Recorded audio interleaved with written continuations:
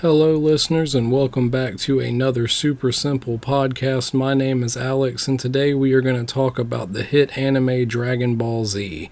Now, I'm simply making this podcast because I've seen a lot of people, obviously anime fans, diss DBZ for being slow-paced and sometimes even going as far as to say how boring the show is compared to other animes like Bleach, My Hero Academia, and of course, Naruto.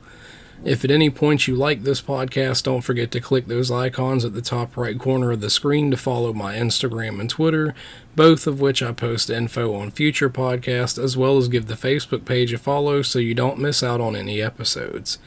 Okay, so jumping into this one, I actually follow a decent amount of anime groups, and I've noticed that when most people mention DBZ, they are either shunned for liking the show, or are given minor due credits, but the person responding usually has a lot to say about DBZ, and most of it is not so great, which I can understand from a certain standpoint. I myself am a massive DBZ fan, and I grew up watching the shows and the movies, as well as playing the games, and even writing fan fictions with my buddies, and no, not the creepy kind, sorry. But the first couple seasons of the show have that gritty 80s G.I. Joe style animation and does have a decent amount of dialogue, but what it does have in its favor is the Saiyans. Throughout most of DBZ, the most interesting race of beings to me were the Saiyans, and they are basically an intergalactic space pirates who would travel to a planet, conquer it, and then sell it to the highest bidder, or eventually giving the planet to Lord Frieza, who at some point would rule over them for a short period of time. We are going to circle back to Frieza later on because as far as I'm concerned, he's a really badass villain and one of Goku and Vegeta's true rivals, and at some point even fights alongside Goku in the sequel show Dragon Ball Super during the Tournament of Power. Now, if you haven't seen the show but know who Goku is or have seen some of the images, you're thinking, well, who the hell is this guy? Who is he really? Well, he just so happens to be the main character of Dragon Ball Z. He was born a Saiyan on the planet Vegeta and at the time was nothing to be considered special by the Saiyan race. His father was a soldier named Bardock and his mother was a low-level warrior named Gine. What's awesome about Bardock is even though he wasn't connected to the direct canon until the Broly movie, he has been somewhat of a fan favorite over the years and isn't utilized enough in the movies in my opinion, even though he's technically dead. So I'm going to have to pull a lot of stuff from that Broly movie that I just mentioned because the original creator, Akira Toriyama, rewrote some of the characters' backstories so that they would better fit the overall, story that they were trying to tell with Dragon Ball Z. But what happens is the king of planet Vegeta, obviously named King Vegeta, was informed that the man they basically work for, King Cold, would be passing his rulership over to his young son Frieza. Yes, King Cold, Frieza, and they have he has a brother named Cooler. It's a thing. At such a young age, Frieza established himself as not only a major threat to the Saiyan race, but a very powerful warrior harnessing great power and cunning. But Frieza gives the Saiyans a scouter, which is a device which can be used to read an enemy's power level without having to get close to them. Frieza then shows a display of power by killing the guards watching over the meeting without ever looking at them and from a good ass distance away at that. This display of power offends King Vegeta, but knowing he can't do anything about it, he instills the hope that his son, also named Vegeta, would grow up to be the legendary Super Saiyan and defeat Frieza once and for all when the time came. What he didn't know was that Frieza also feared this prophecy and decided to gather all the Saiyans back home and then just blow up the planet. On his way back from a mission, Bardock and his teammate receive a message that Frieza needs all the Saiyans to return immediately for an urgent meeting. Bardock then fears that this is all a ruse just to get them in one location and catch them off guard and just slaughter them all, and obviously, like I said, he was right. Originally in the OG Bardock movie, he was gifted with the ability to see into the future, but that was retconned in the new canon because it was just really weird and confusing. He basically gets karate chopped in the neck by an alien who has the ability to see the future, so the karate chop allows Bardock to see the future, and it was really weird, so they retconned it in the new canon to him just being extremely observant, which fair enough. Once back home, Bardock decides to send his youngest son, Kakarot, off to the planet Earth, which inhabits such low-level beings that no one would ever come looking for him on this planet, or would they know that Kakarot was here on Earth, which is really sad, but hey, I mean, facts. Frieza then blows up planet Vegeta, killing all of the Saiyans except for a select handful, which at the time consisted of Vegeta, now grown up a little as some time has passed since King Vegeta and Frieza originally met, and Vegeta's bodyguard Nappa, Kakarot's older brother Raditz, and one other unknown Saiyan, as well as Broly and his dad, but that's another podcast, or I'll talk a little bit about it in part 2. And yes, this will be a 2-parter because this anime is long as hell, and I just really don't have the throat power to talk an hour and a half about this show. But anyway, once on Earth, Kakarot has an accident, bumping his head, falling out of his pod, and he is found by an old hermit named Gohan. He takes Kakarot in as his own and changes his name to Goku. They live a pretty normal, happy life for a while until Gohan is killed by a giant monster, leaving Goku all by himself. What Goku didn't know was that the monster was actually him in the form of a giant ape. See, Saiyans are all born with monkey tails, and after being exposed to a full moon, turn into a giant ape and basically kill everything in sight. They also live a hell of a lot longer than a normal human, but I'm not exactly sure how long. So jumping into the prequel show a little bit, Goku is alone until one day he runs into a teenager named Bulma who is out on an adventure looking for mystical relics known as the Dragon Balls. They set off... Hello, kitty. That was cute.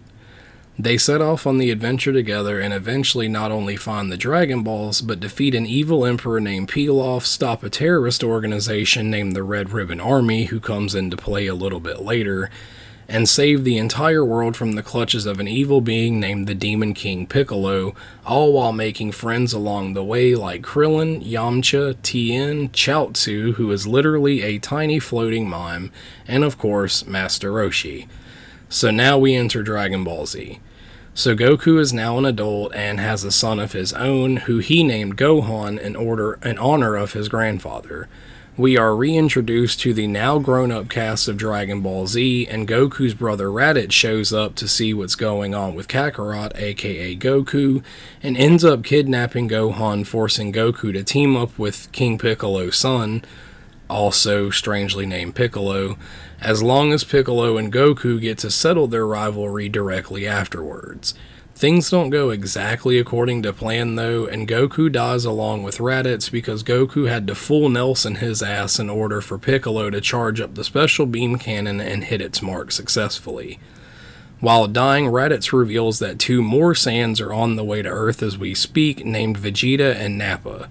Goku then dies, and Piccolo straight up steals Gohan away from his family and friends in order to train him to fight for the upcoming attack.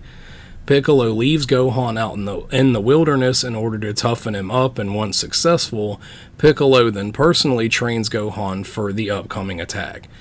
During all this, Gohan turns into a giant ape after being exposed to a full moon, but luckily Piccolo gets the upper hand by straight blowing up the fucking moon. Like, fuck it, just blow up the moon, and turn Gohan back into a human. So things are kind of normal for a while until, lo and behold, Vegeta and Nappa actually show up. They blow up some cities and kill some people until they are interrupted by Piccolo and the Z-Fighters, consisting of Krillin, Gohan, Tien, Yamcha, and Chaozu. They are basically ripped apart one by one until Goku shows up and easily disposes of Nappa, who is eventually killed by Vegeta because fuck Nappa, Nappa fucking sucks. Then Goku and Vegeta go balls to the wall until Vegeta creates an artificial moon-like energy attack and transforms into a giant gorilla, almost killing the Z-Fighters. Eventually, another one of Goku's friends, Yajirobe, appears to cut off Vegeta's tail with the sword, and Vegeta is finished off. Goku doesn't allow him to be killed though, because he is as dumb as he is strong, and before Krillin can thrust the katana down into Vegeta's chest, Goku demands that he stops and let Vegeta go. I don't understand that.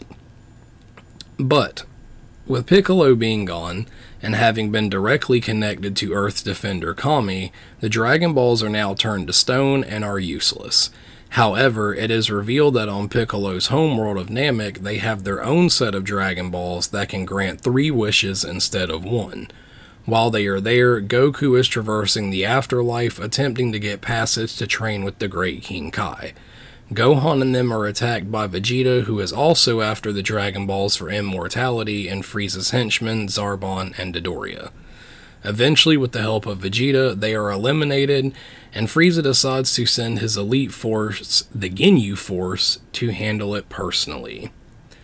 Ginyu steals Goku's body, and they are almost successful in their plans until they are interrupted by Vegeta, who almost gets his body stolen, but Goku throws a frog in the way just in time, and Ginyu is then turned into a frog, and Goku gets his body back. The end.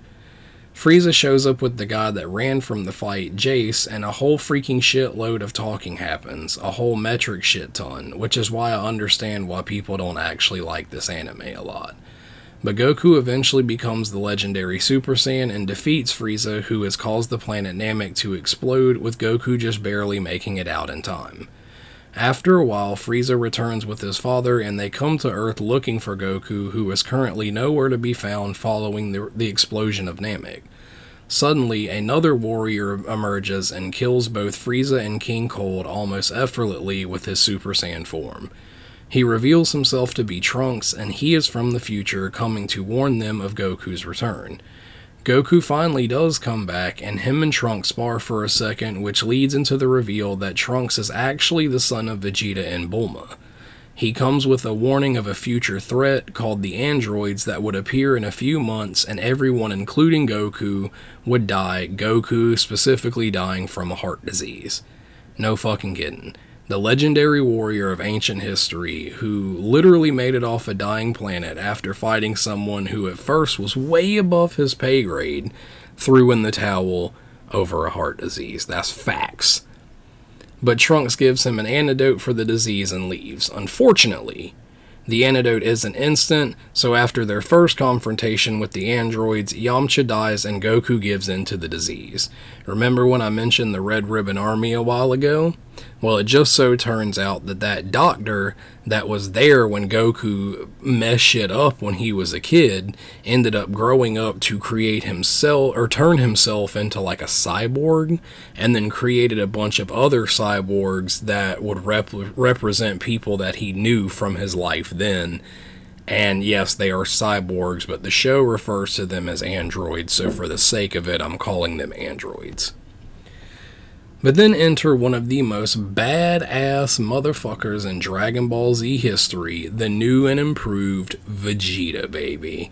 So way back during Frieza's bullshit, he actually gets the upper hand and basically snuffs out Vegeta, and Vegeta actually gives in to Goku's kindness and reveals that Frieza was the one who destroyed their planet, and all Vegeta has ever wanted to do was to see Frieza die. So Goku ends up saving Vegeta's life by having them wish back everyone that was killed by Frieza, and then having them all transported away from Namek at the last minute. So Vegeta went off the train after the whole Trunks thing and has now returned a motherfucking Super Saiyan. Vegeta is easily one of my favorite characters in the entire show, because although Goku is always intended to be stronger, Vegeta's arrogance and pride just make him unable to accept defeat, which I've really loved. No matter what, Vegeta has bounced back, and I think here recently we've really been given love for Vegeta fans when it came to his God transformation in Broly, and now we know that there is going to be another Dragon Ball Super movie coming in 2022, and I'm really excited about it. I just watched the Comic-Con panel, and man, it was awesome. But Vegeta quickly wrecks Android 19, who easily looks like John Wayne Gacy at a birthday party, and causes the other android, the doctor guy, Dr. Gero, to haul straight ass. He heads back to the lab and activates the other 3 androids, 2 of which are the same exact androids from Trunks' future, and one of them, 17, kills Dr. Gero. And like I said, he was a member of the Red Ribbon Army, but these guys don't really give a shit about that at all. But Gero built them for revenge after Goku messed up RRA back in Dragon Ball. And these guys are just like, oh well, shit story. Like 17 and 18 are brutal.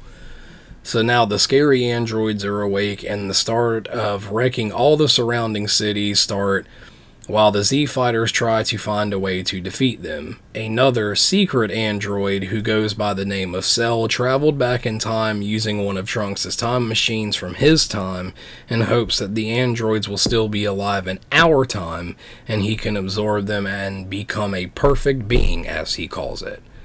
Cell tries to get the upper hand on Piccolo, but flies off when he feels the androids near, causing Piccolo to lead him to them without actually knowing. So Cell absorbs one of the androids and powers up, proving too much for Piccolo, but meanwhile Trunks and Vegeta have been training in the hyperbolic time chamber, where 1 day outside is 1 year inside, and they have ascended past the level of Super Saiyan.